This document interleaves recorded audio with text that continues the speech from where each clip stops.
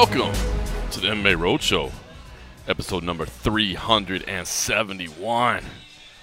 My name is John Morgan, and Cold Coffee is with me in downtown Phoenix, Arizona.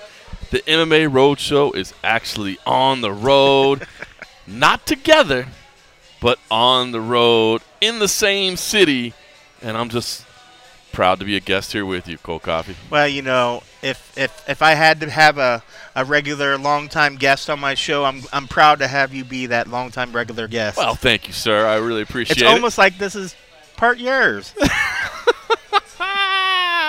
UFC 274 is what we're covering this week, but we got a lot to talk about. There's a whole bunch of MMA going on, but first, can we talk about revisiting the Cornish pasty shop? Now, listen. Oh, yes. I was going to say, this. This feels like we're on the road as well. It feels like a familiar place. If the name sounds familiar to you, it might not. I will say we're in much better condition than we were last time we were here. The last time we happened to come into this wonderful facility, which, by the way, I recommend if you're in downtown Phoenix, Arizona. I believe this is considered downtown. Yeah, right? This is downtown. Okay, if you're right on Monroe Street. If you're on downtown Phoenix, Arizona, shout out to the man Jose Youngs who recommended this as a place to come check out. It was a great place last time. We were several more frosty beverages into the night that last time. It's funny because I was trying to remember. I was like, wait, we taped here? That would explain to you how far into the night we were with the frosty beverages. But I vaguely remember taping here because I remember we ate some stuff, and I remember we were in that little table in the corner. But then all I remember is eating the food and drinking beer. Not actually like MMA, talking about MMA. Sitting in a public area with a headset on and some recording equipment. I feel like we're more in a public area today. Because there's not as many people. It's a little earlier in the day today. We just wrapped up media day, and I think we thought, hey, let's go ahead and, get this thing. Since we're done with our work early, let's get it done, and then maybe we can enjoy a few frosty beverages. I feel like we should break the news about how a place that was close to our heart is no longer around here. I'll let you say the sad words. Listen, I'm just going to be honest with you. We came really, really close, both of us. We were informed individually of this breaking news at separate times. And come to find out, we both had similar reactions, which was to call the travel agent and check, is my flight refundable? Can I potentially cancel my trip without financial ramifications? And, of course, at that time, they said, well, no, sir, of course, it's too close. And then both of us actually thought, well, it's not that much money. Is it worth it? Eating the cost? I mean, because Hooters has been closed after, 30-something years? 36 years, I think that was a staple. Now, listen, that was a staple of the MMA Roadshow visits to Phoenix. And look, it's Hooters, right? As we've kind of joked, and no offense if you're a big Hooters fan or if you happen to work at Hooters or any I'm of those a big things. Hooters fan. Well, who doesn't like a good, I was going to say pair of Hooters. That's not even clever. That's just. I just like the breaded wings. The breaded wings. You got to get some breaded wings every now and then. And the beer's on tap. But listen, here's the thing I like about Is there anything else? Well, why else do people go there? We don't go there for the women. I mean, it doesn't hurt, but that's not why we go there. We go, at least me personally, I go there because I can order a frosty pitcher of cold beverage, and they just bring it right there, no hesitations asked. They drop that little, old school, they used to put the ice bag in there. Then they got the pitchers that had the core of ice in it, It just keeps that beer ice cold. It's right there. So, it makes me feel a little less self-conscious about having to ask for more and more and more frosty beverage because I can just keep refilling my own glass. It's like a no-judgment zone. It's a no-judgment zone. Yeah. Exactly, and that's why I like it. And it was right around the corner from where all the we've used a couple different hotels down here as host hotels, but they're all basically in the same area. Yep. And it was central to all of them. And it would seem like, you would kind of run it. You'd post up at Hooters, and people would drift in. They'd drift out. Then other people would drift in, and they'd drift out. And next thing you know, me and Cold Coffee have been at Hooters for like 7 hours, and we've had some, groups of friends show up and then leave, and other groups of friends show up and leave. And you end up getting to see a whole lot of people in one night because you just stayed in one place and drank the whole time. And it's close. And what did Jose say? Something like 30-something years it had been there? Yeah, like 36 years. Gosh. I mean, there's something about being served beer with a nice – service with a smile. Like you go there, they were always happy. They were smiling. Were they perky? Was that they were perky, if you will, perky attitudes, and wholesome, just well-rounded individuals. Yes, and a variety of interests, so to speak. Variety of interests. But no, I mean, it's it's like one of those places. It was just silly, but it became a staple. In fact, I had already talked to some other media. I was like, dude, I can't tell you what's going to be happening in Phoenix outside of like the fight week. I was like, but I guarantee we're going to be at Hooters having some beers. Come join us. And they're like, oh, we can come. I was like, of course you can. It's Hooters. Everybody's welcome. Yeah. And then we got the call. And then I was like, okay, obviously I don't care enough about these title fights. I'm ready to cancel. I mean, UFC 274 is all right. I mean, but it's I was okay. Really just going for It's Hooters. okay. I mean, it's not like it's got like 3 titles on the line. I mean, like it's only just 2 titles. Yeah, I mean that's like so UFC like I don't know 200. It is funny, man. These pay-per-view lineups. I know that a lot of people complain now about the fight night cards and how watered down they are. But we talked about it before. But I really do think this is a product of everything being under the ESPN banner. No longer do you have to worry like, hey man, we got to make sure Fox has a sick main event. You know what I mean? We got to make sure this has a no. You just put all the biggest fights on the pay-per-view. So while I understand and I get it for people that want to say on the average week to week, the cards are a little bit watered down or what have you. The flip side of that is the pay-per-views are absolutely stacked now, and this is no exception. I guess before we get into the pay-per-view, did you? Well, I don't know if I should tell you. I'm kind of probably laying out to it. Did you watch the Ultimate Fighter debut? No, I did not. Okay, I didn't either. I feel guilty. I haven't. Well, yet. at first they forgot to send me the teaser, and then the reason I got the teaser after the fact because I was hoping, because we always talk about our coverage, what we're gonna do. In years past, we would always devote people to write about it and recap and stuff. It's not like it ever does gangbusters. Right. But when it came around time to ask about, how we were going to treat it this year, I said, well, maybe if I can get them to give us some video access so that it'll make it worthwhile for people to tune into our recaps if they haven't actually watched the show. Mm-hmm. Give us something. Because even the UFC didn't really put out any sort of like even social media clips or anything last year.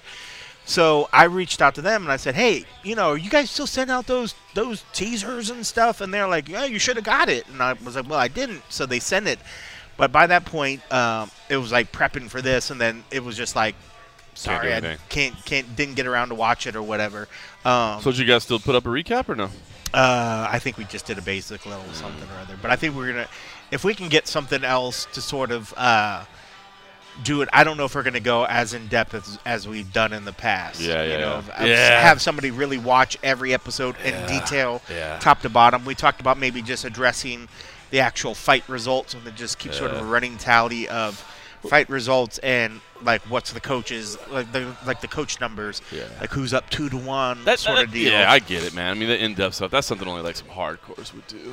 I mean people that were like junkies about it. But, no.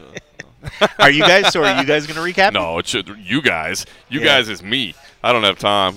No, unfortunately, we can't. I do not. To be honest with you, I didn't get to watch. I'm going to watch. I feel bad. I know a lot of people just say to hell with it. I'm not watching the Ultimate Fighter anymore, but I still enjoy watching it. To be honest with you, normally I watch it at home and check it out on TV or whatever. But I didn't get a chance to. I've been catching up on other shows. I just recently started a show that's in its 5th season called Van Helsing on Sci-Fi. Okay. It's totally not fight related, and I like it because it's about like vampires and like supernatural powers. I'm not familiar with it, but I know this. I know the franchise. Yeah, like the whole. It was a movie, right? Was it a movie? Well, first? there's been movies. Okay. This is sort of a really far off play about it, but it's still the Van Helsing's fighting world. Vampires and stuff. Yeah.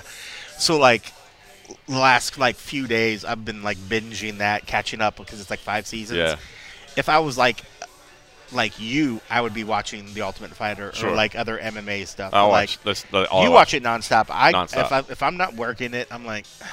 No, I watch it nonstop. I've been trying to watch the basketball a little bit, like the playoff stuffs, and that like I was proud of myself because I can give 2 shits about any of the teams involved, but I've been finding I've been putting it on for like background noise or whatever. So I felt like trying to just struggle to hold on to that man card a little bit, whereas I might be losing it by my my nerd card is overtaking my man card.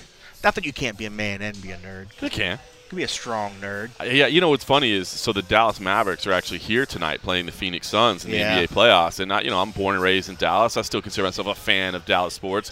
But some people were talking together like, hey, man, let's get together and buy some tickets and go. And I was just kind of like, It's like $400 or something. Well, ridiculous. that's it. I don't want to lay out big money like that. Crazy money. Yeah. Like I mean, I imagine just even catching a regular season game is not cheap. No. probably a couple $100, Especially when you consider the frosty beverages that I like to drink, and now you're talking to like $18 a pop or something. Yeah. Like, ooh. If you're like, hey, nobody's attending, here's some free tickets. But I imagine they don't have. If they rolled right now, they're like, hey man, we got a suite, man. We got extra tickets in the suite, man. It's fully catered and it's all free. You want to come by? Like, I'm going. We would have recorded the podcast from the suite. That I would have did. I would have done that. I would have did that. I definitely done that, but that was not the case, so I'm not going. Hey, while we're talking about just real quickly, while we're talking about TV recommendations, the return of one of my favorite shows this past week on HBO Max, Barry. Oh, yes, I saw that. It finally came back. I saw that, and I was like, oh, my God, it's back. I don't watch many I don't watch many TV shows, but I happened to see Barry. And I love it. And it's what is it? Bill Hader is the guy that stars in it. Like I thought he was funny on Saturday Night Live, and I think that's why I gave it a shot to begin with. It's a whole other level from what he was in. It's totally different. He was funny on like Saturday Night Live and that stuff, but like he shines in this show. He's amazing.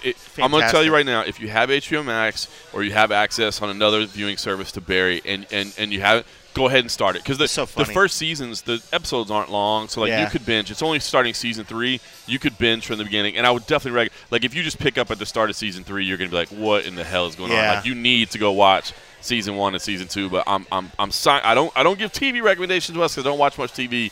But I'm saying Barry. Man, I don't know if I finished season 2 now that I think about it, because I was thinking this was season 2. Oh, well, let me tell you what happened. No. But even the characters, I love the side character. I can't think of his name, like the bald-headed dude. Oh, hilarious. Oh, God, I forget what his name is, but it's Ali fantastic. Al-Kazi is, I believe, his name. Is that no, that was a UFC fighter that I thought looked like him. That's funny. No, fantastic show. Yeah, that's a good one. I forgot about that, but you're right. I saw that, and I was like, oh, man. Good. I'm glad I got the HBO Max again. Oh, HBO Max is solid. I definitely get my money's worth out of HBO Max. So. I like it when they do the movie releases every once in a while. Yeah, where you can watch them concurrently. Because that's how I ended up watching Batman, I think. Was on HBO Max. I think that's the one that did it. But because it was still in the movies. Yep. But, yeah, it was on HBO Max. I was like, dude, this is awesome. You know, I was going to go to the movies, but then I was like, man, get out, go to the movies. And I was like, oh, you have to leave the house. And then Intermediate was like, well, we're not doing that. We're not doing that. I mean, unless we really, really have to. And I was like, that's not the movie we're going to go do it for. I did go see, what is it, with Michelle, Michelle Yeoh? No, but what is it, Tomorrow, Everywhere, Every Time. God, I'm terrible. But that movie, I saw that, and I left to go see that in the movies, and I thought that was pretty fucking. Yeah, I thought that was pretty fun. It was out there though. All right. Well, there's our TV/movie. Yeah, there's that movie. Oh wait, Everything Everywhere All at Once. Yes. I have not seen the movie. I don't even know what it's about. Yeah. But the title did stick in my head. Yeah, I was gonna say, man, it has a really, really weird title, but yeah, it's out there. But man, it's really good. I mean, it boils down to a relationship movie, but it was really, really good, and lots of fucking really cool, fun martial arts and fun little stuff in it. Oh, it's got martial arts in it? Yeah. Oh, now we're talking. All right. Listen, just to give you a heads up on the other MMA that is out there this week. Bellator 280 is happening in France. Ryan Bader and Czech Congo in the main event. Yoel Romero is there in the co-main. Melvin Manhoff did fall out of that, but Yoel Romero is facing Alex Polizzi at this point. I'm looking on the MMA Junkie schedule page. It still says Melvin Manhoff. I mean, I used to make sure these things were like up to date, but I don't know. I guess nobody does that anymore. You know what I mean? It's not quite as reliable as a page as it used to be at one point. I don't know what might have changed over there at that staff. But anyway, that's the key ones over there. I don't even know if I feel comfortable reading the rest of this lineup, because now I see the Bellator 280 co-main isn't even correct anymore. I guess I won't be using the MMA Junkie schedule page anymore. Not that everybody else shouldn't make their own decision to do whatever they want, but I'll just say I can't vouch for the accuracy anymore is all I'm saying. All right. Also happening, 2022. Trying to get me to have more conference calls. I'm sorry. Strike that last part from the record. 2022 PFL 3 is on as well in Arlington, Texas. My mom is actually going to attend this one because she wants to go see the women fight, including Kayla Harrison. Will, of course, be in the main event, a massive favorite over Marina Magnakina. Obviously, she's going to be a massive favorite in anything. I did have an interview with Kayla Harrison. I'm sure many people might have seen the little clip where I kind of busted her balls a little bit for saying that she wasn't really interested in talking to the media, and it was like 7 a.m., and I had to wake up. No, it wasn't media. It was just you. That's what I thought. I thought she said it was just you. She's like, I don't know even why I'm doing these interviews. I told Ali I don't want to do them, and I was like, oh, Well, I'm glad I woke up at 6 a.m. to do it then. It was pretty good. She's funny. I am a big Kayla Harrison fan. I know a lot of people don't like her attitude, but, dude, listen, to me, first of all, I love her attitude. Like, she literally, if you see her in the gym at American Top Team, it is hilarious because she talks more shit than anybody in the gym. Yeah. It's nonstop shit talking, and that's just who she is. And that's why I have a little fun with her. Anytime we do interviews, we kind of go a little bit back and forth a little bit. But listen, when she talks about greatness, and she talks about this is a 2-time Olympic gold medalist. So when she's talking about being the greatest of all time and doing this is not somebody that just came in and was like, no, she's been an athlete her entire life, dedicated to competing at the highest level. So when she talks about being the greatest ever, I think it's off-putting to some people. But understand, that's the attitude she's had to have her entire life, man. When you win an Olympic gold medal, you have to have that attitude. So I would just, if there's anybody that's put off by her, I guess maybe I get it, but try to understand where she's coming from as well. Some people just hate winners. Some people just hate winners. I hear you. Because they look at a winner and then they see their own faults, and then people sometimes want to lash out at that.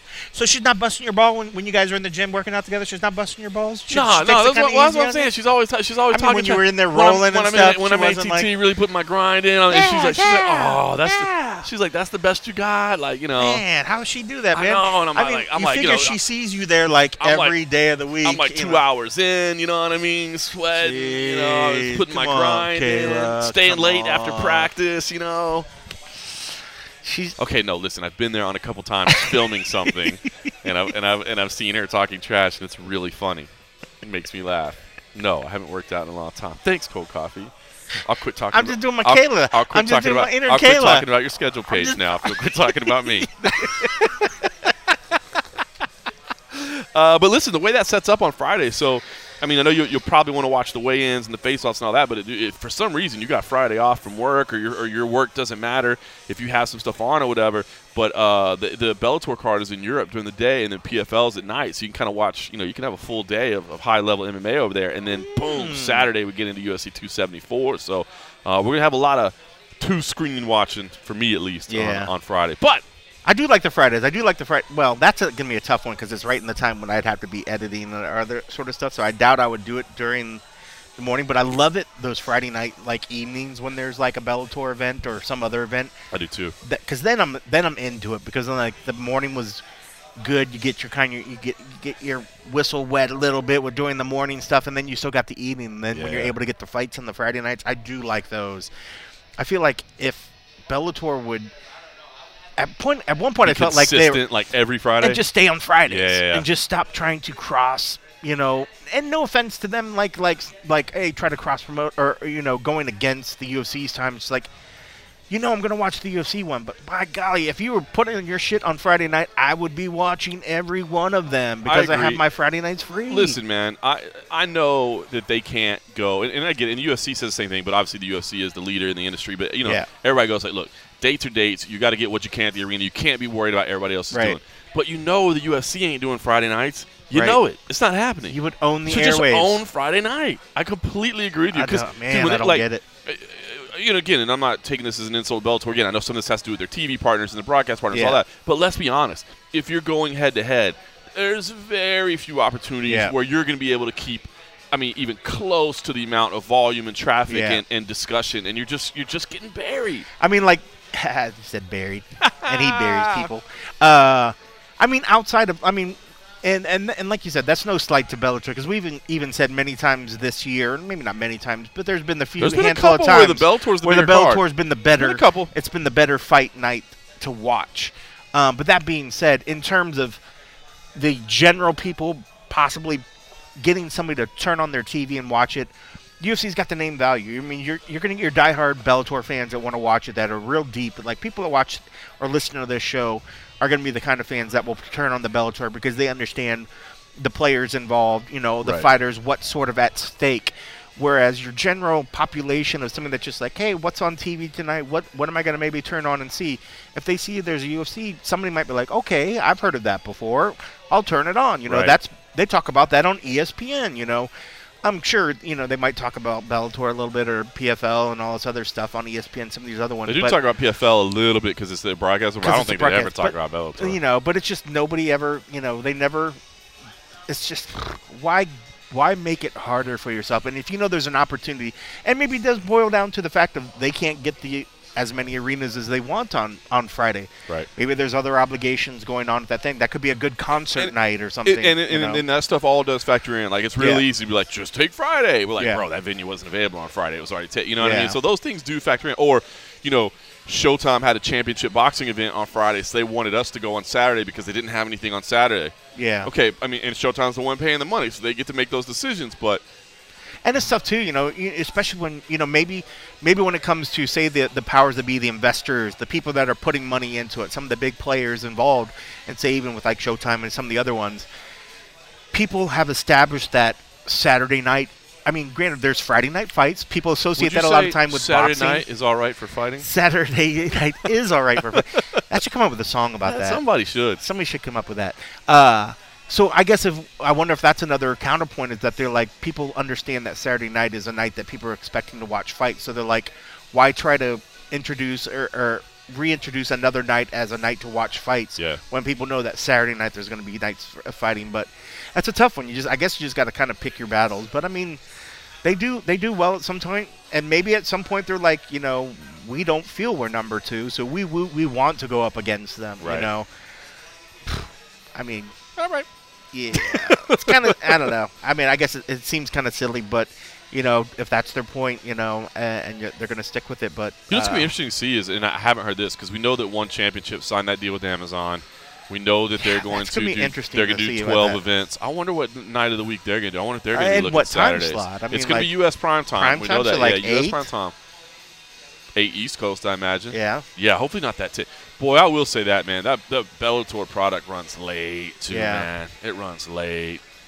We'll see. Well, I mean, but even one, they put on a lot of fights in a night. Oh, they do. I don't know. Well, that's the thing we do. You start at 8 o'clock and you have like 15 things, counting like Muay Thai and like other stuff. See, that's the other thing, That's a long night. We didn't get many deals about that One Championship. I'm trying to set up an interview with Shatri Sityodtong now to maybe get some more details about it, because we don't know. Like, all we know is that they have 12 shows on Amazon. We don't know. Does that mean 12 like premium level shows? Does it mean like 12 maybe developmental type shows? Does it mean 12 of the things that you're doing right now, where it's Muay Thai, kickboxing, submission grappling, or is it, is it 3 Muay Thai fight nights? It could be like 6 MMA fights. We don't know that yet. What if the 12 shows are just like it's 4 MMA? It's like Contender Series or something. It's 4 fights. It could be. We don't know that yet. We don't know that yet. So we don't have all those details yet. Hopefully we'll get them soon. So like I said, trying to set up an interview with Shatri maybe sometime next week. So we'll find out. But a lot going on, man. A lot going on. But of course, right now this week the biggest event is UFC 274 Oliveira versus Gaethje. It's why we're here in Phoenix at a Footprint Center on Saturday night. Main event, of course, highly anticipated lightweight title fight. Charles Oliveira versus Justin Gaethje and cold coffee. I'm just gonna be honest with you, man. As we sit here on a Wednesday night recording, as we always do, and this will probably be the same on Thursday night, and it will probably be the same on Friday night, and it will probably be the same on Saturday morning. I have zero idea who's going to win this fight. Like, I feel so torn and unconvinced. Like, sometimes you say, the fight's 50-50. But really, you kind of mean it, but you don't. You're like, I'm leaning towards this, but he's got some chances. Yeah. I mean, again, we try to keep it real, so I don't think I've thrown that out a lot. But when I see a fight where I literally can see either scenario happening, because a lot of times you're like, well, if so-and-so can keep it standing, but you're like, but there ain't no way he's going to keep it standing. Yeah. Hey, if you can just keep Habib away, he might be able to knock him out. Right. Yeah, but that ain't going to happen. I am so torn on this one about who's going to win. And I did my weekly kind of pick/betting breakdown with Justin Barrasso over at Sports Illustrated. That'll come out later this week. But I'll just give you a little tease and just say, like, I guess if I'm gambling, the idea of being able to get Justin Gaethje as an underdog of any kind. Now, he's not a significant underdog, but the idea of being able to get underdog money on a monster like Justin Gaethje is pretty exciting. The idea of betting props that this thing ain't going the distance, I like that a lot too. Yep. 2 finishers. Yep. But in terms of saying, John, you've got a gun to your head right now, and I need you to pick the winner, or unfortunately, I'm going to have to pull the trigger if you're wrong. I'm just crying. I'm crying, and I'm saying, well, he's not wrong. dude, I think this could go either way, man. I will tell you, I had a solid pick that I picked when I put it on my staff picks. Today, I changed it. After Really? today's media day. Okay, I so hold switched. on. I saw the media day before I find out. I saw the media day.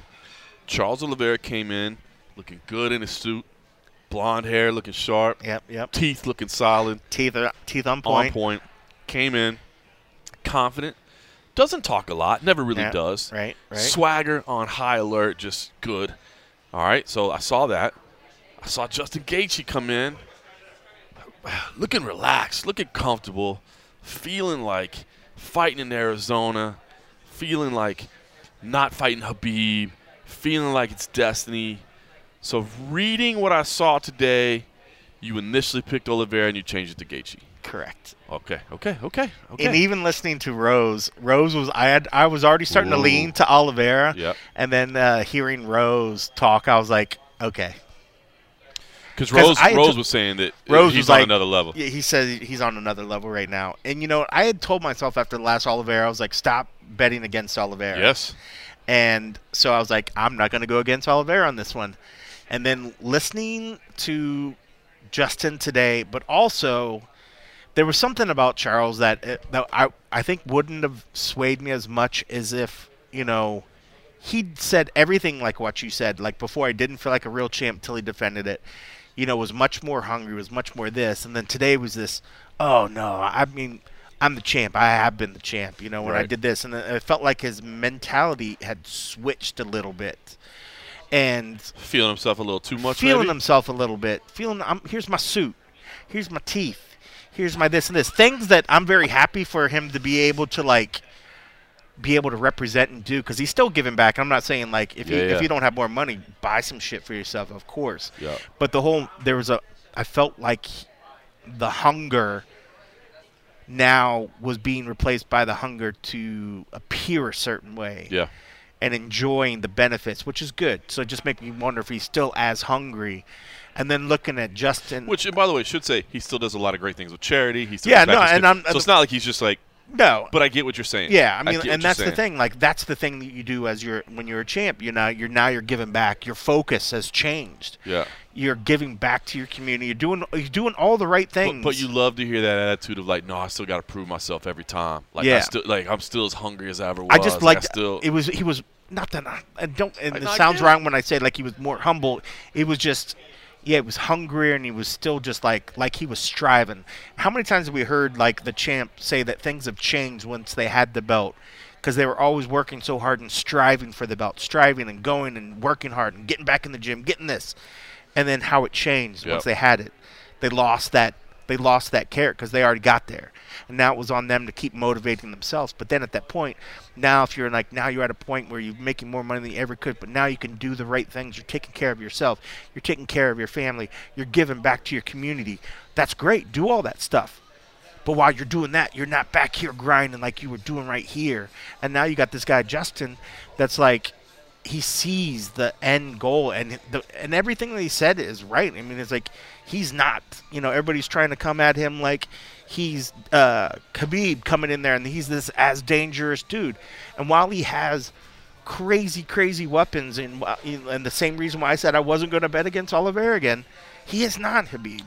He's not. And what I will say is this, too, and it's going to depend on what quotes you read, on what part of the interview you listen to, but I think you need to listen to all of it or try to at least. And, again, we're getting the, usually you're getting little clips. You're not getting the whole thing, right? But yeah. I like the fact that he said, because he brought up that whole thing about, he's quit before. And I was like, oh, okay, so you still think that's true. And he did say, no. Look, he's done better.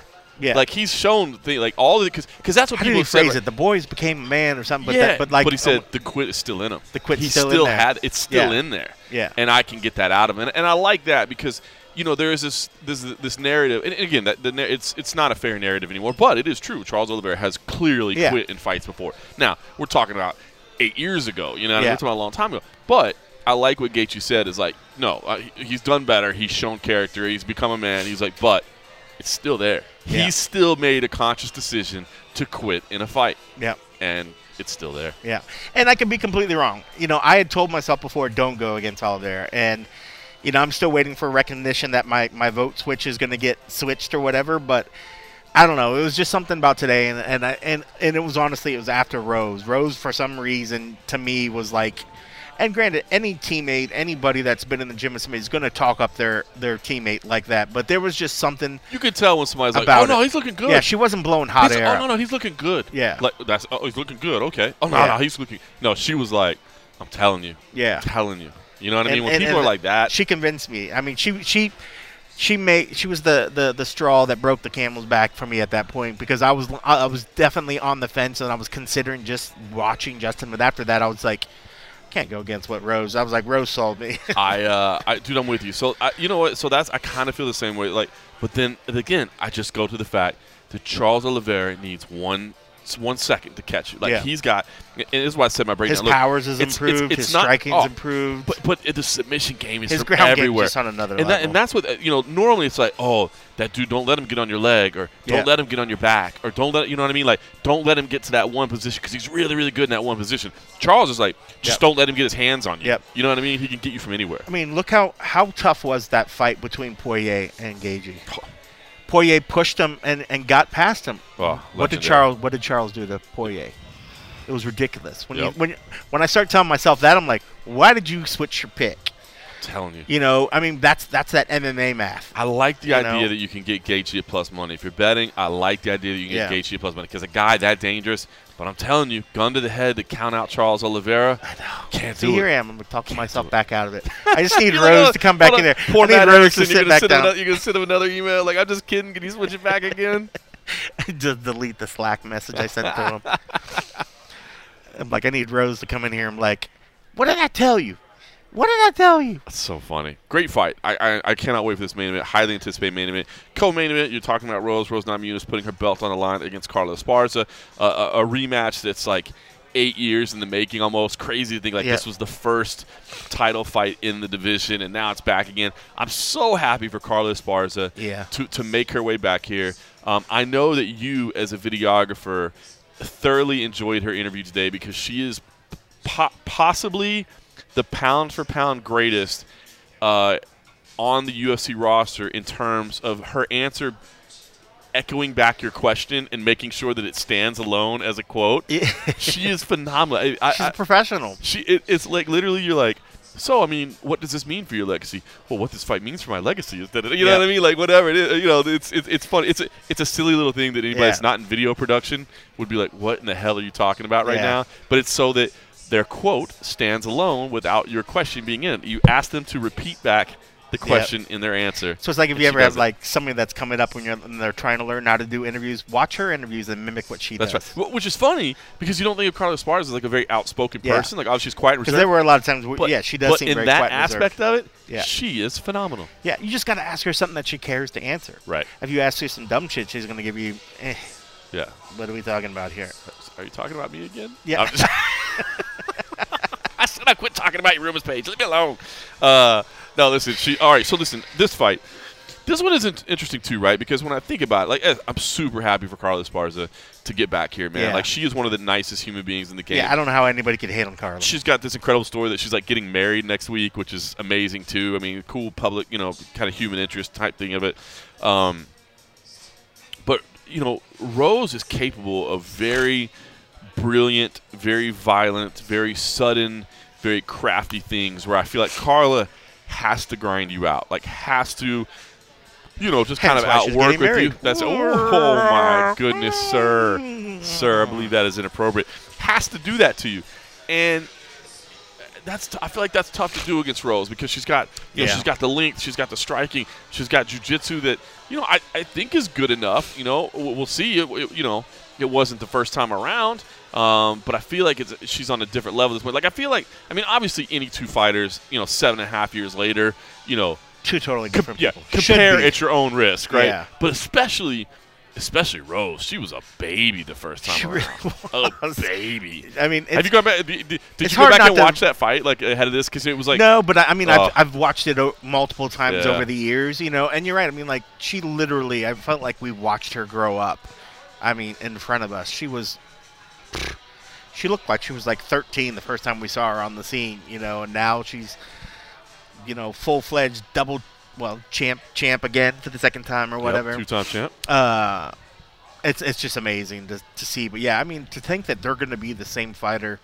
The thing is about Carla, I mean, what worked for her then works for her now. She's just more adept at getting it. She's maybe not more well-versed in being able to work the fight to get into her strong points. It was where before, I wouldn't say that she was like a one-trick pony, but that was like her thing. She was just very, very good at it. But now, I mean, she's adept at standing up and striking. She does very well in that point. But, is this going to be a fight where she wants to try to just say, hey, let's go strike, let's go toe-to-toe and see who's striking's better? That would be a bad mistake. That would not be a good choice. Fight, to me, I lean Rose in this, and we talked about this one on the betting preview as well.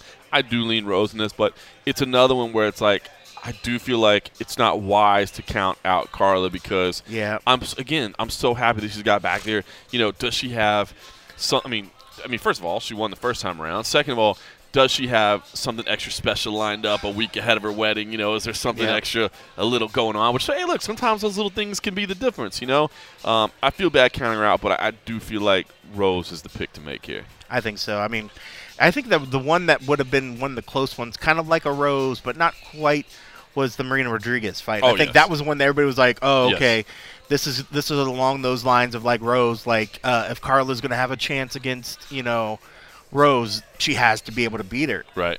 And she did. So I counted her out of that one. I think I did as well. Yep. So that's one of those things. I mean, like, she's developed so much more, and she's not afraid to stand up there and strike with somebody, but she's also, she's just better at setting up what she needs to do. And when she's able to get somebody down on the ground, I mean, her control of somebody on the ground is just, it's amazing.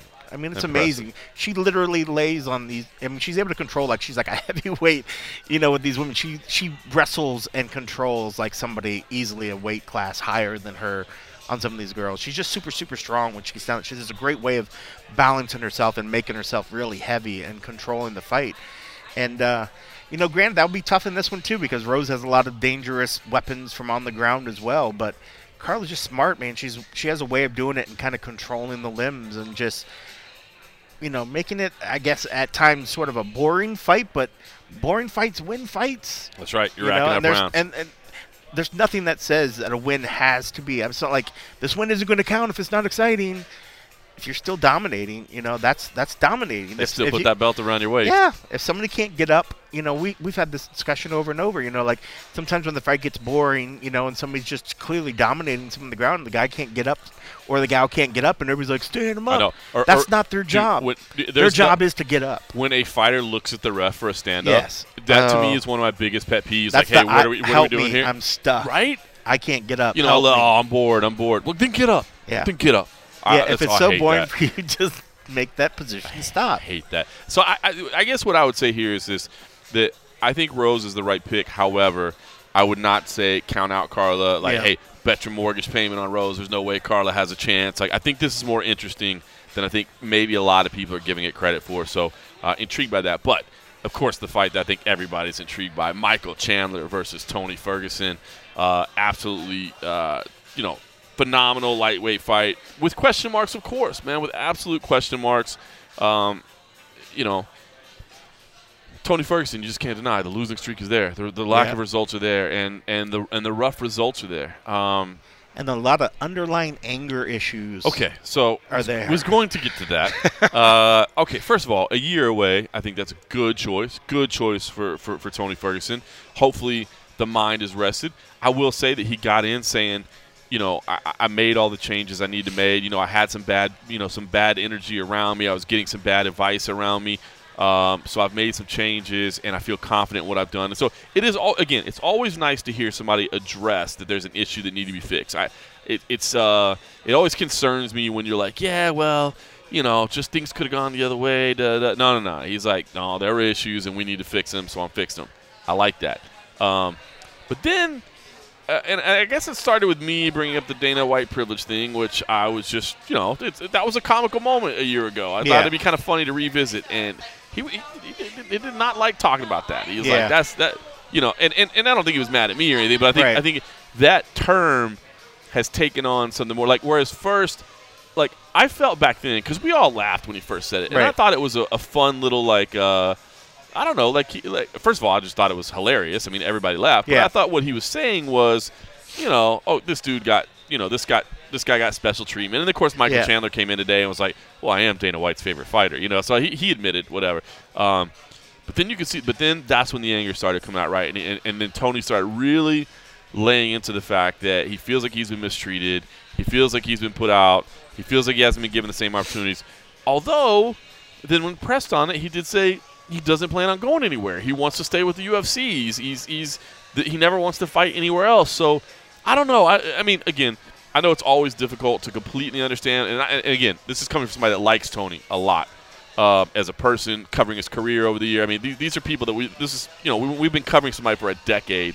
You can't help but start to feel some affinity for them, right? Get to know them. But it is hard to figure out what he's saying sometimes.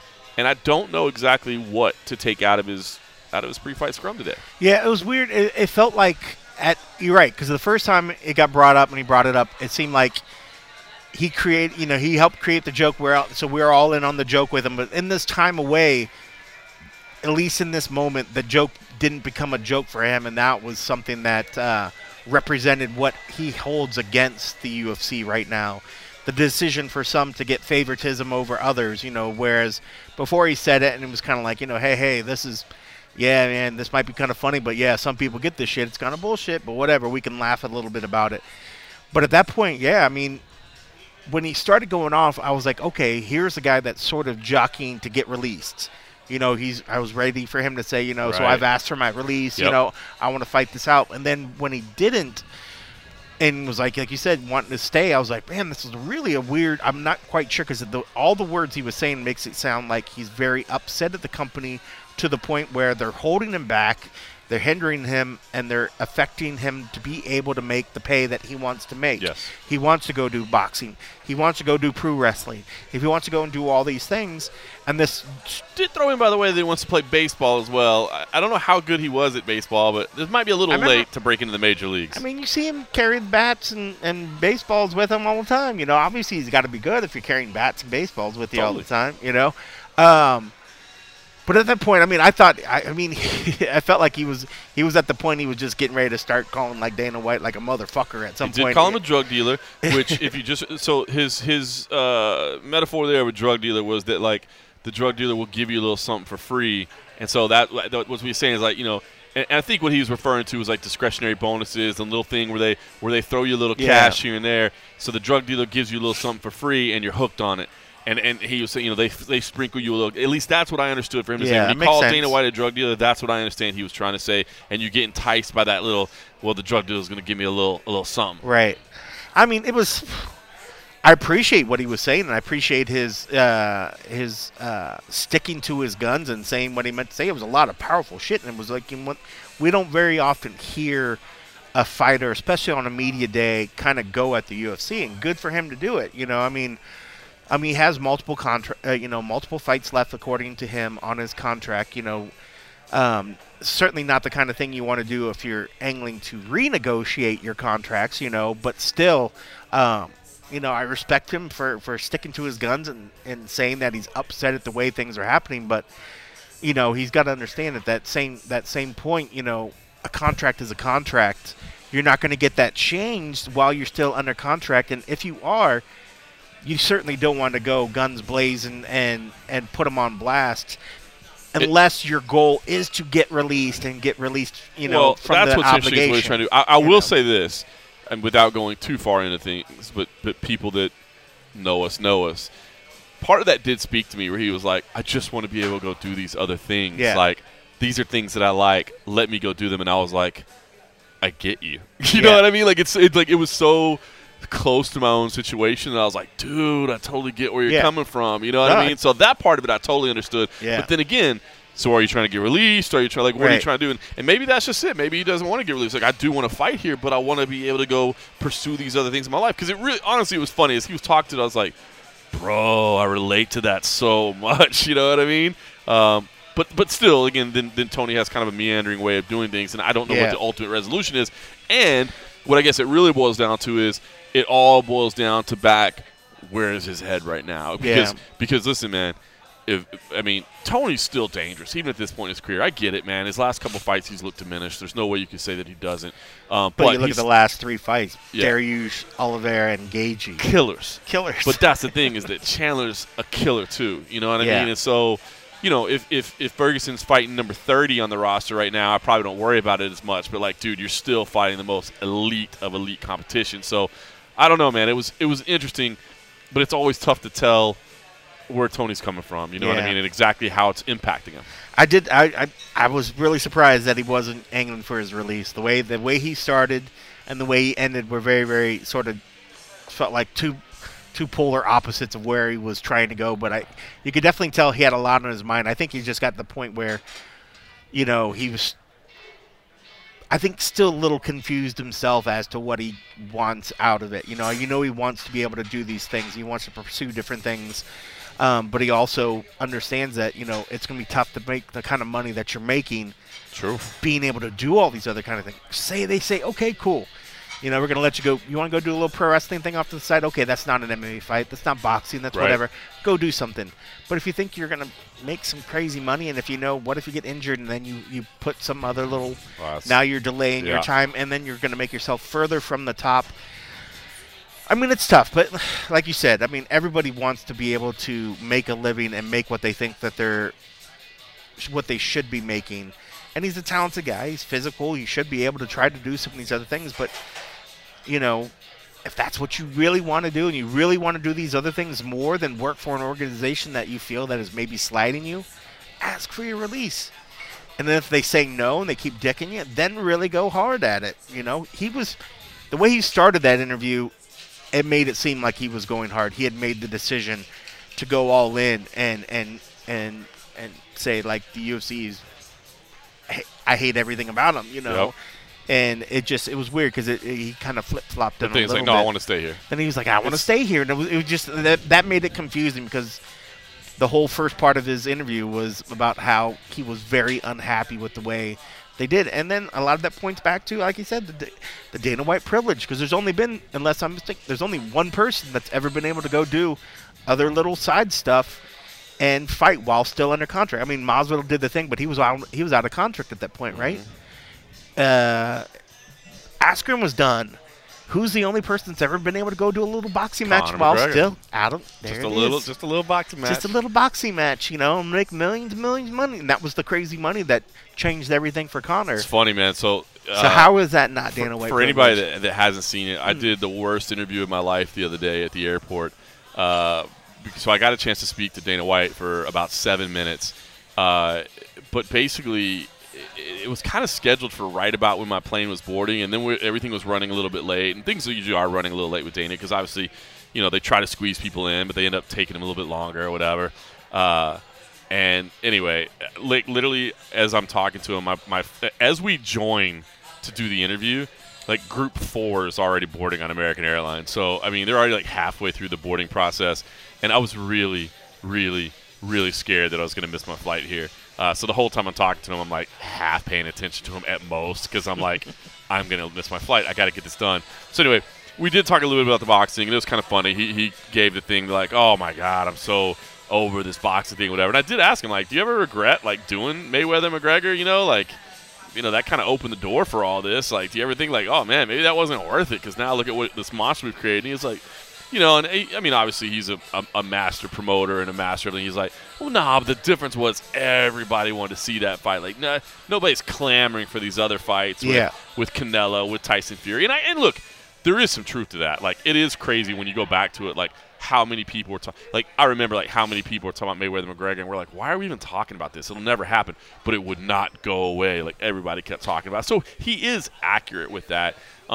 But it is funny because, like, now I feel like, yeah, they did it one time, and now everybody's like, what about me? What about me? And they did a huge involvement. You know, like, I don't know if I've ever heard numbers of what the UFC's take was in that. But if you remember, everybody was assuming the UFC got a piece of the pie. Yeah, the UFC's PR. They had the UFC PR people helping on the event. Yep. Like, so there were staff helping I promote want to say the that UFC event. got like $50 million or something, if I remember. And then, like you said, they had the staff helping. I mean, like, there was a huge involvement by the UFC in that particular one. So, I mean, granted, if that's the threshold, if they're saying, well, if there's enough money, but if it's about, hey, this is the biggest event that's going on, I mean, it did have everybody talking about it. I mean, USA Today, love them to death, that place that you used to work for. I remember that place. They even were involved. It was like everybody was paying attention to MMA. More My Sports family Illustrated off guy. to the side. Yeah, I mean, that Sports Illustrated, Well, I thought they just did swimsuit editions. They do other stuff. Oh, so that's enough for me. Yeah, right. So that was just weird and it was different. But I mean, it's not hard. I can easily see where if a fighter's in a position where they're like, why am I being controlled when others in the past and even recently seem to be able to kind of do these kind of things? Why do some get the yes and others don't? Why can't there just be a blanket? This is what we do. This is what we do, done. and this is how, if you want to do something else, this is what needs to happen. And this goes into, which, by the way, Joe Lazone was asked about. He's spoken out previously that saying, look, it's going to be tough for fighters to unionize, and he's dead right. He's like, it's just hard to get everybody on the same page. Yeah. It's almost impossible. But, it is true because now, obviously, this is not the contracts that we're seeing in the UFC, but when you look outside of the UFC, when you look at, like, bare knuckle and you look at, some of the, they're signing individual contracts that are like, I'm exclusive to you for this sport, but I can go do these other things. And most of them have, like, a first right of refusal. Like, if you have an event and you need me, okay, I can't go do it. But if you don't have an event, I can go do another sport in another organization. And look, the UFC is going to fight tooth and nail to ever allow a clause like that to be in the contract. But, if there was any kind of collective bargaining, or if there was, a manager that wanted to try to push this so that his group of athletes could get this, I think that would be the way you go about doing it, right? It's like, look, I'm not saying I go fight MMA for other people. Of course, like, you are the lead dominant MMA organization. But if I want to go, why is it okay for me to go grapple, but it's not okay for me to go box? You know what I mean? So because the grappling's on our network where we're going to make money off of that. Well, that's true too. Yeah, can I box on Fight Pass? Yeah, for 10 and 10. Yeah, true. I mean, it is. I mean, it's tough. I mean, and maybe the fact that, once people are, one, it takes an organization to be open to it, but I think also, too, maybe there's some sharing of knowledge of what is being worked into these contracts over there that is slowly making its way into other people that are having contracts with those organizations, and then in turn, those organizations are more open to it. That doesn't mean that somebody didn't try with their fancy lawyer to get the same sort of clauses in with the UFC contract. Right. UFC just probably said no. Oh, of course. I appreciate your input, but no, take it or leave it. Take it or leave it. But it's something to maybe work to in the future. So yeah, big moment for Tony Ferguson. Shogun Rua versus Event St. Preux, kind of the rematch that nobody was really expecting. OSP started things off. I did think it was kind of funny that he did say he was kind of open to maybe skateboarding to the octagon for the. I hope not. The famous GIF, of course, of Shogun slipping on the skateboard and getting knocked out. I thought it was funny. I did like the fact that he knew what it was talking about. Like, I did kind of go out on a limb there and thought, oh, if he's never seen this GIF. What if he didn't? Maybe he said he saw it. No, he said he saw it. He's like, I've seen the clip like 8 times. He's like, it's crazy. That was funny. So, and then Shogun, of course, Shogun, first of all, saying, look, it's this one and one more, and I'm done. Just said he, not really sure what the last one will be, what the last opponent will be, what the last location will be, but the end of an era. And it was funny because Sean Al-Shadi asked him about, kind of fights that meant the most to him. He talked about his Pride career, and it was great because I asked him, I was like, was 2005 the greatest single year for any fighter in MMA history? Because, that's kind of the debate that people have. The argument is probably 2011, John Jones. But it was so great because Shogun, who, we know speaks a little bit of English, but always uses a translator in the media because he wants his quotes to be right, answered in English matter-of-factly, like, I believe it is, absolutely. I was like, that is so great. Just cracked up, man. Yeah. It's funny. I mean, like, man, Shogun Henderson, I remember when I saw that fight, I was literally like, I just saw the greatest fight I've ever seen. Yep. And but I remember after that fight, I was like, man, if I never see these guys fight again, thank goodness, because they just literally almost, I felt like I almost just watched them die. It was a while ago. But, man, and here he is still doing it. And, man, I just don't want to see him go out there and just get completely just pummeled and manhandled to the point where I feel bad that he's out there. I mean, I have a lot of fond memories of watching Shogun, and I if it was monster. in Brazil, regardless of the fight, whatever. I mean, I would like to see his final fight or fights. Like if this fight was supposed to be in Brazil or whatever. I would like to give him that. I mean, I think giving him OSP as possible last or next to last fight is it's not nice. It's not a nice fight for him. You couldn't find somebody older.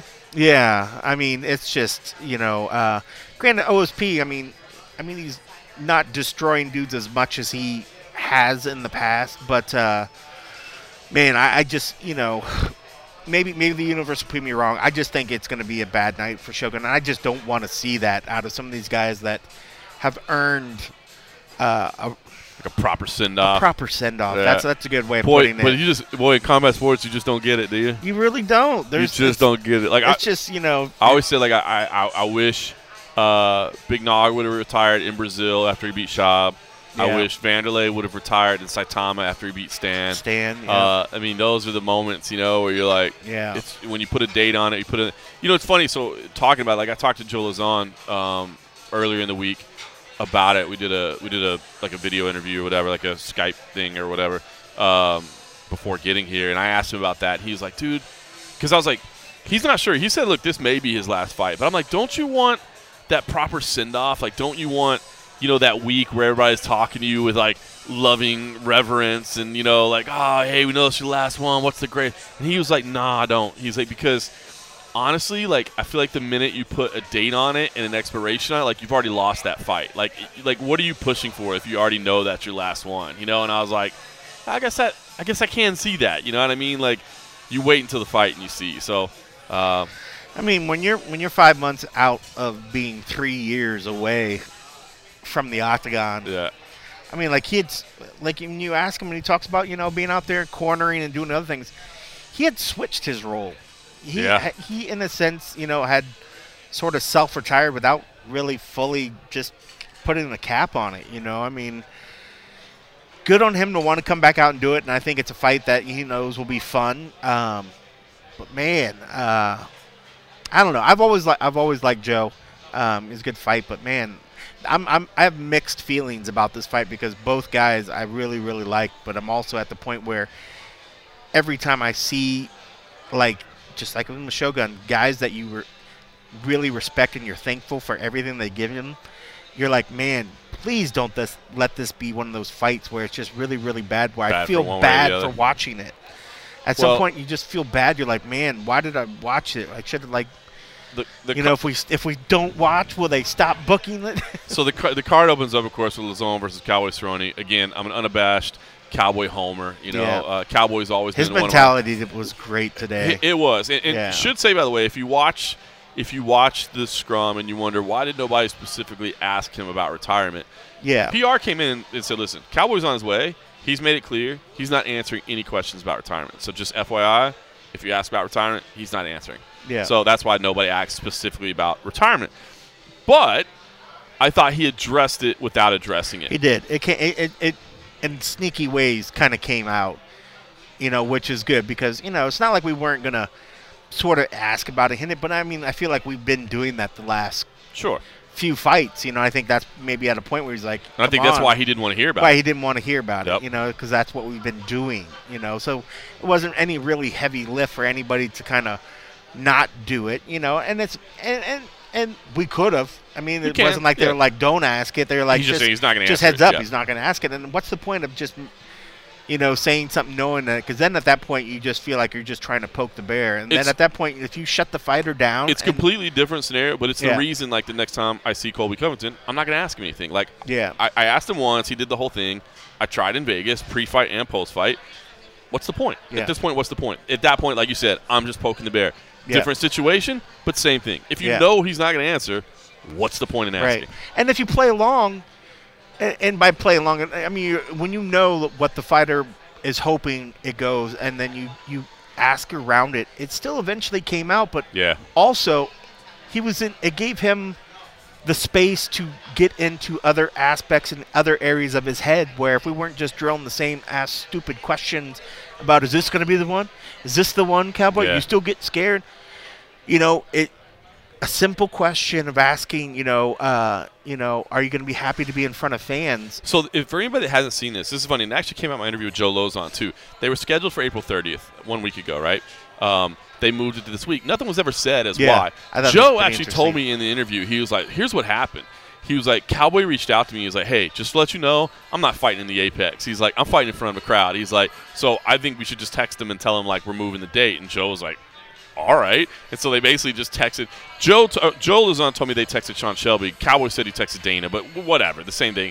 He's like, basically those two guys were like, hey, we don't fight at the Apex. We're veterans. We fight in front of a crowd. And they were just like, yeah, that makes sense. And he said Dana didn't even answer, and they just got new contracts with the new date on it, which I thought was great, you know. It made complete sense. But what you were alluding to was the powerful thing that you've probably seen at this point is when he was in tears talking about fighting in front of his son, which obviously as a dad, man, I get it. I mean, obviously I never fought in front of my son, but that connection to your son and letting that son know, especially if you know this chapter of my career is almost over, but I want my son to experience what it was like for his dad. You know what I mean? To do that. If this is the last one. To finally see the recognition in his eyes of like, oh, that's what all this has been. Because when the music goes down and the Kid Rock starts to play, I mean, people go crazy. Cowboy is one of the favorites of all time. And for his son at 4, it's going to be tough for him to. But he'll have like a little snapshot. He'll have a little snapshot in his head, and then he can go watch the tape and be like, "Oh yeah, I remember being there." I was there. So it was cool. So the emotion that you saw, that powerful clip of Cowboy, who is like, the macho, to let him say, and then he fought back the tears, but he also let himself feel that emotion and admit the emotion. It was pretty cool. So especially as a dad, man, like to me to see that it was pretty amazing. But as you said, like. Even just, before that, like when he was just talking about like admitting he had been kind of half-assing it as of late and not putting in what he needed to put in and go all in. And I don't know. It's, again, I'm a Cowboy homer, so just, let that all be colored by that knowledge. But I thought this was a really, really good Cowboy surrounding. Yeah, I mean, it was just a wonderful display of emotion and just humanness that everybody could relate to. Sorry for that. Sorry, space. Then we're trying to mime ordering beers at the same time. I mean, we just keep it real. We're glass full. So yeah, like you said, like we were like two dogs trying to. yeah. Come on. Like you said, like I don't have a kid. I'm not a father. But like there was something. As far as I know, there was something about just seeing somebody that is such a tough and just, thank you very much. Like manly individual being able to be a human being and share those emotions and just being able to see what that meant to him. It was just super powerful. I mean, like you'd have to be a complete robot to not be moved by what it was. It was amazing. I mean, and like you could have heard a pin drop in the room because as soon as he started getting into his head and sharing it, it was just like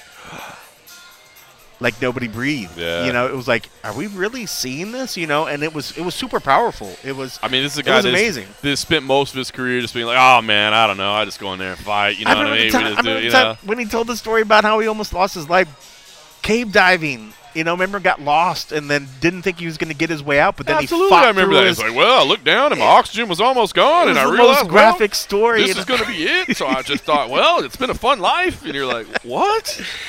I mean, this guy is about as tough and wild and crazy as it there is.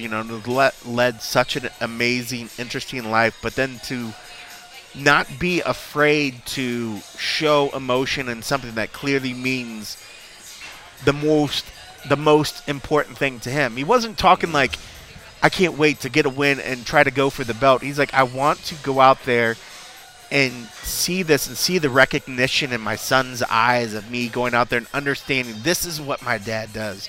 This is what all this time when he says he's going to Vegas to do his things, this is what it means, And it was so powerful. It was just like, holy shit. Like, pretty amazing. It's as real as it gets. That was, I mean, it was amazing. I mean, I think we could all learn a lesson in how you could properly handle yourself and share something that's going to actually impart some real emotion and knowledge onto people about what something really means to something, you could tell me, yes, this fight means something to you, and that, yes, I'm going to be able to provide for my family. But if I'm going to see you there and you tell me how it means to you, and you literally can barely control the emotion because you're sharing like what it means, the bond between you and your son, it was powerful. Goosebumps, like dude. goosebumps. Yeah, man. It was unreal. And yeah, if you guys haven't seen it, go back and watch it 2 or 3 times. It was super, super powerful. It was incredible. I mean, that's the kind of stuff I wish more people did. Not because we know, hey, it's going to get clicks, but it's just like that's the shit that people they think that fighters and they think all these people are these trained killers that have no emotion. They don't whatever, and that's why when you see these people go out and give to charities, you know, these fighters go out there and then they give back to their community, and then they're great fathers, they're great mothers.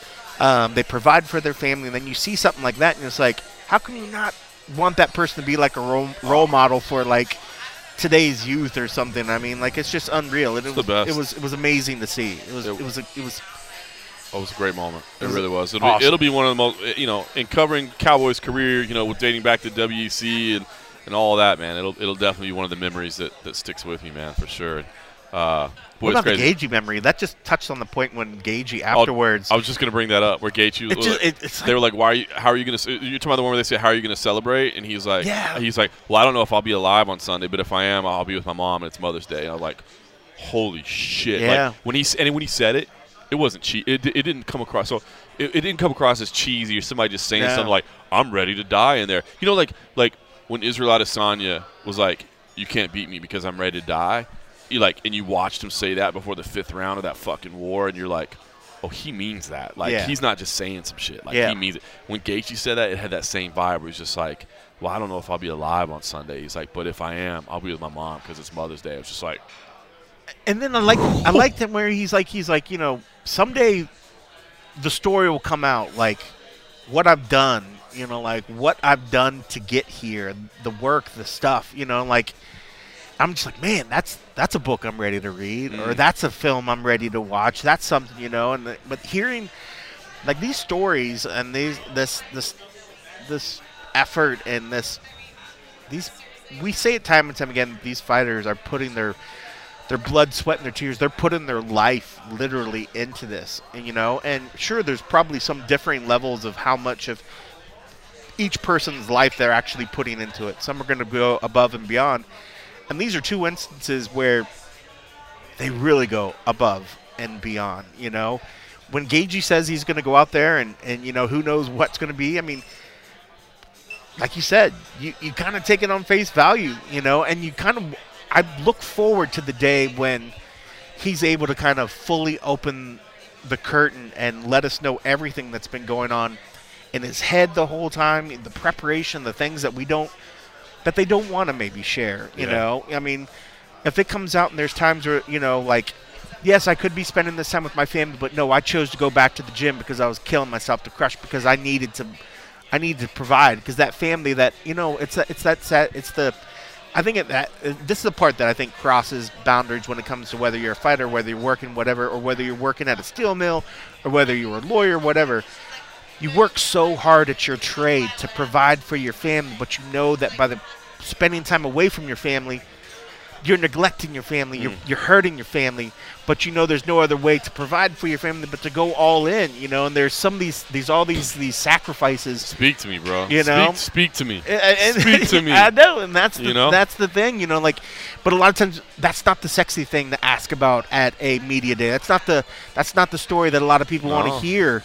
You know, but that's the stuff that'll come out later on. But bro, the dedication that's such a realization I've had since I jumped off the junkie wagon. You know what I mean? The MMA roadshow that we've been on for the last, you know, however many years is like, look, my kid turns 10. Like, his birthday party's on Sunday. I fly home and go straight to his birthday party. Right? He actually turns 10 on the 12th, but it's in the middle of the week, so we planned it for this weekend. And one of the reasons we planned it for this weekend is because I'm going to be gone next weekend, so we can't do it next weekend. But I started thinking, man, he's 10. You know, at 18, he's out the house. You know, I'm assuming. I mean, things can change, whatever. Like he's got good grades. He'll be doing something. Those years, like, like these times, like you don't get them back. Like you don't get them back. And in fact, there's no guarantee that you even get to 18. There's no guarantee that I make it that long. There's no you know what I mean?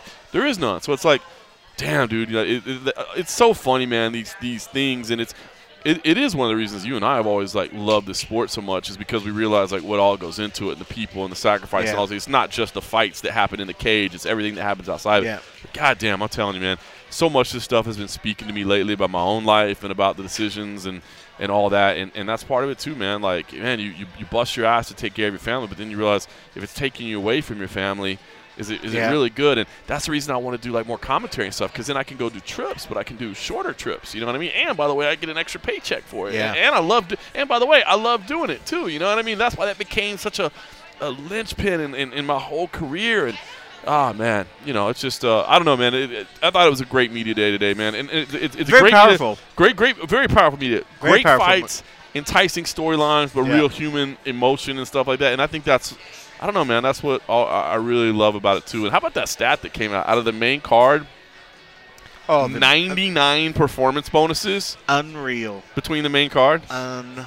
By the way, if my math is right, even if that's just the $50,000 ones, I think that'd be like. That's what was kind of funny. Was that Cowboy that said that? That was like, oh man, back then they used to be like he said like 100,000 bonus or whatever. Was it 100,000? I think it'd be. Yeah, well, they had every now and then. Remember for the pay-per-views, they do like higher. But then what happened was people were like, "Well, I only want to fight on pay-per-view because that's where the bigger bonuses are." So, but yeah, I think it's like I think that'd be like almost $5 million with the bonuses. So, listen, great card. Could go on 15 fights. Randy Brown, Chaos Williams as the featured prelim. That's going to be fireworks. Macy Chasson and Norbert Dumont will actually have some rankings playing there. Roy Vol versus Schnell, dude. Come on now. That's going to be a phenomenal flyweight fight. Looking forward to that one. Andre Fiallo is back on the early prelims, third fight already since he signed in. Tracy Cortez, Melissa Gatto has some real I knew you'd be a fan of that fight. That fight's hot. But I knew you'd be a fan of that fight. But it's got some real meaning in the division as well. So, yeah, it does. From start to finish, it should be a good card. And listen, man, happy to be back on the road with my boy. We may be doing it for different outlets, but we still get to hang out and drink some frosty beverages and talk some MMA, and that's all that matters. Didn't even bother to plug the Patreon, but please do that. Patreon.com/MMA Roadshow. If you could leave us some ratings, some reviews, all that good stuff, we would certainly appreciate that. I did do a roadmap submission. I forgot there was one entry. Maybe we should while we pull it up. Well, we'll bring it up there, partner. Our boy, I think it was Brent Barnett. Because Brent actually did Brent renewed. Brent's been a long time supporter. Brent, you're an absolute stud. Patreon.com/MMA Roadshow. As little as $3 a month, you get access to the and-a-half episodes. Plus, you can just hit us up over there, man. I'm telling you, more and more social media, it's tough to reach us. It's hard to sift through everything. But you hit us up on Patreon.com/MMA Roadshow. We're getting back to you. Yeah, I was going to say, you're joining that club. We're going to pay attention. We're going to listen to you. But, yeah, he ended up renewing it for the full year, so he actually got the discount you actually get when you do it. Discount. Then it becomes even less than for as little as $3 a month. It becomes like for as little as $270 a month. It's funny. I forgot Fellows chimed in, and he was just like, "Hey, I'm simple." He's like, "You just talk about stuff, and I'll be fine with it." Well, thank you, Mark Fellows. Who, by the way, been following Mark Fellows on social media, bro. That dude did Vietnam right, man. He did vacation over there. I'm like, this dude's like rolling fires. Like, he's like always Mark on Fellows vacation. Better bump up your membership, dog. I know, see what your hotel looks like over there. And he's always eating my favorite. He's always eating Korean barbecue. Yeah. I'm like, dude.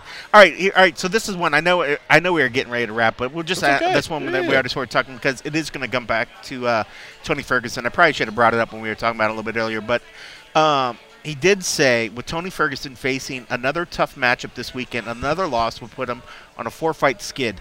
Having taken so much damage in a top contender fight clearly out of reach, where do you think another loss would put him? Getting on in age, would he risk being cut despite being a fan favorite, or could retirement be looming? So listen, I broached this subject a little bit in my terrible, pressure-ridden 7-minute interview with Dana White, where I just asked, which guy do you think has more on the line, right? Because Chandler has come in and had this, amazing run, but he's 1-2, right? If he comes in at 1-3, do they still want to keep paying on the big bucks, or do they think like, whoa, this was a terrible free agent signing? I don't think they would think that because he's been in some exciting fights. He's been a part of some key storylines. I don't think that's the issue. But I thought it was worth asking. And Dana actually did go out of his way to say, like, neither one of these guys are fighting for their lives. You know what I mean? Which I thought was great to hear, because it would be really easy to kind of bury Tony Ferguson, you know, and he didn't. He's like, well, I wonder if he'd say the same thing after this interview, after today. Maybe he's like, you know what I said he wasn't fighting for his life? Well, that was on Tuesday. On Wednesday, he's fighting for his life. Fighting for his career. Yeah, no, and he did, because he said, look, 3 losses in a row, but, you know, as we alluded to, Gaethje, Oliveira, Dariush. You know, listen, if he comes up short again, I would say maybe start looking at welterweight. You know what I mean? Like, that was, you know, he won the Ultimate Fighter at welterweight. He even kind of mentioned today, like, the weight cuts haven't necessarily been great for him. So maybe, you know, welterweight. I mean, at that point, maybe you do let him try to pursue some outside interests. I don't know. Yeah. I mean, listen, if he loses a hard-fought fight of the night, close fight, back and forth, then I just think you go, well, I know it's 4 in a row, but come on, guys, let's look at the 4 names. Yeah. If he gets, you know, the brakes beat off of him, O'Reilly. Yeah. Auto parts. Oh, it's O. I was corrected. It's O. There is a little sound at the end, which it makes sense because it's O. Instead of yeah. Oh, right. Yeah, I was going, yeah. I know. That's why when you said that, and I was like, that doesn't feel right, but I'll go along with it. So if he gets the brakes beat off of him, O'Reilly. Then now you got to start. Auto parts. Oh. Then you got to start talking about something else. Yeah. But if it's competitive, I think you can still say, look, this is still Tony Ferguson. It's still former interim champ. It's still former long winning streak. He's losing to the best. But if not, I don't think necessarily retirement, because I think maybe you give it a run at 170. What happens if I'm not depleting myself? What happens if I have a little bit more? Because I mean, look, he's, you know, when he's cutting down, he's kind of skinny dude, right? You know what I mean? Like, I think he could easily build that frame up to 170 and be competitive in that division. I mean, that's a pretty good division too. But but I think, but I would at least see. See. And I'm with you 100%. I think if he goes out there and it's a great, you know, vintage looking Ferguson, it's a close fight, you know, and he looks great, give him the opportunity to fight more, or you know, give him another opportunity after that, you know, maybe see what's up. Even if it's kind of close, give him the freedom to maybe move around if that's what's going to work. But if he goes out there and, like you said, gets the brakes knocked off him, if he just gets completely starched, maybe instead of maybe forcing him out, give him the opportunity.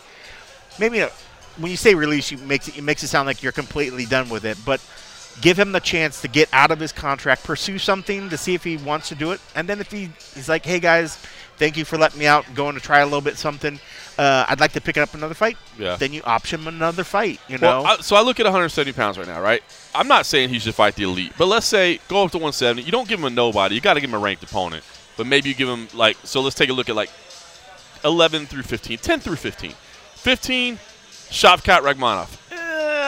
That's an up-and-coming killer right now. I don't know. Santiago Ponzinibbio, maybe. He just feels so undersized. I mean, Li Jingliang. He could fight Li Jingliang. Jeff Neal. That could go bad depending on the hands. I don't know. Chiesa would be tough. Magny's huge. I don't know if I'd want to see him at 170. Oh. Can he do bantamweight? Can he go feather? Can he go feather? I don't know. Yeah, I mean, that's a tough one. I mean, like you said, he is a fan favorite. They've given a lot of fan favorites a lot of leeway. I mean, Cowboy is another one, but Cowboy is a fan favorite on a whole nother level. Yeah.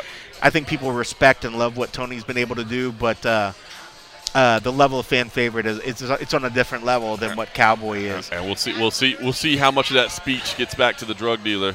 Yeah, and I mean, he certainly didn't do himself any favors with that one, but who knows? I mean, again, if Tony is coming out there and he puts on a great performance, I'm assuming we're going to see plenty more Tony again. Yeah. But if he doesn't, I don't know if retirement is the right way, but I would say maybe give him the option if he wants to be released. Give him that option. Give him the freedom. Don't hold your gun to him and say, I know we have 2 more, 3 more fights. You know, sorry, you're either with us and that's it.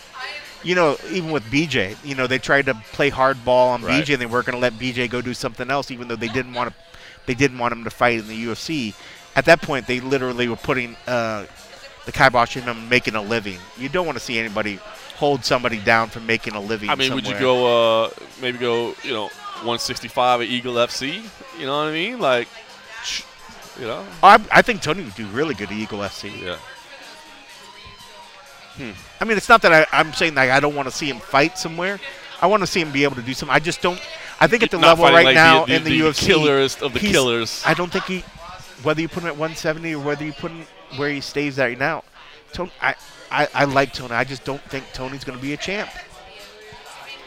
Man. Unfortunately, I think you're right at this point. I think that's fair. know? I think it's a fair statement. I hate to say it. And that's it. I mean, so I want him to be able to do what he needs to do to make a living and get paid.